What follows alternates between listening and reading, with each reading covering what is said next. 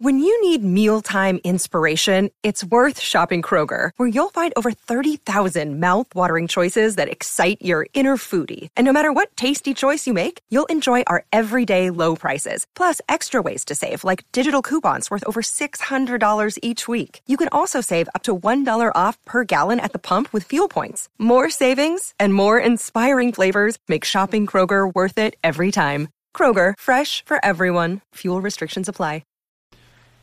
Well, howdy there, Internet people. It's Bo again. So today we are going to talk about the negotiations. Both countries have kind of expressed that things are moving along in the negotiation process and the peace process is moving, and that maybe it will actually get somewhere and the fighting will stop, which would be cool. The current thing that seems to be on the table is the idea that Ukraine remain neutral, doesn't join NATO, and Russia leaves. Russia withdraws sooner rather than later. The sticking point here is that while Ukraine seems to be open to this, they want a guarantee from a Western nuclear power, saying that if Russia invades again, that country will come to their defense, and presumably would bring all of NATO with it. People have asked, isn't this just the Budapest memos that everybody violated? No, it's not. The Budapest memo back in 94, it didn't have guarantees. It had assurances. And the difference in those two words means a whole lot. One's legally binding, one isn't. The only country that has violated the Budapest memo so far is Russia. All the powers had to do to abide by that was not invade Ukraine and not threaten it with nukes. That's what mattered. The assurances provided legal cover if, say, the U.S. wanted to help Ukraine, but it didn't require them to. A guarantee would require whatever Western power agreed to that to come in. The thing is, Ukraine wanted this back in 94 and they didn't get it for the same reason that exists today. If that happens, if Russia was to invade and this agreement was in place, that places nuclear powers in direct conflict.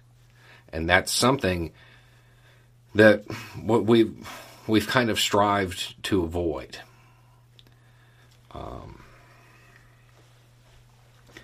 So while the negotiations seem to be moving along, Russia certainly seems to be coming to terms with the situation on the ground. I'm not incredibly optimistic about this particular arrangement getting anywhere, because from NATO's standpoint, signing on and guaranteeing this, it's just a liability. There's no upside to it for NATO. And if you're thinking, well, but it would stop the fighting, you're thinking about foreign policy in terms of right and wrong. And it's not about that. It's about power. This doesn't increase NATO's power, and it provides them with a liability. I don't know that that's something that any of the nuclear powers in the West would be willing to agree to. And if any of them does, it's basically all of NATO agreeing to it, because once the conflict starts, well, then everybody's in. I think that the other sticking point are the new countries, so to speak, that Russia recognized, carved out of Ukrainian territory. That is another point that they're still kind of arguing over. The question of whether or not that reverts back to Ukraine or they actually become recognized nations. I would hope that somebody sees the happy middle ground there, where the carved out nations stay in the Russian sphere and Ukraine is free to join NATO.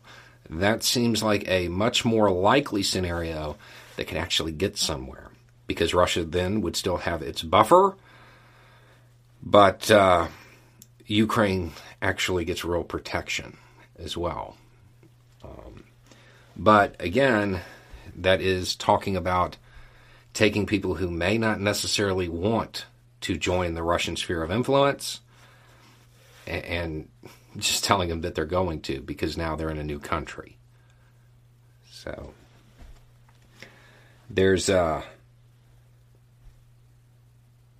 hope, but I don't know that there's going to be a peace tomorrow or even anytime soon.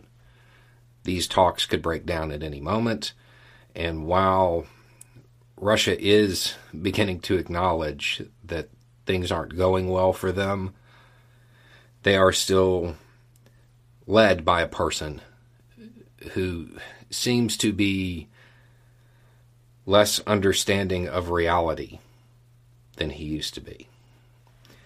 So, anyway, it's just a thought. Y'all have a good day.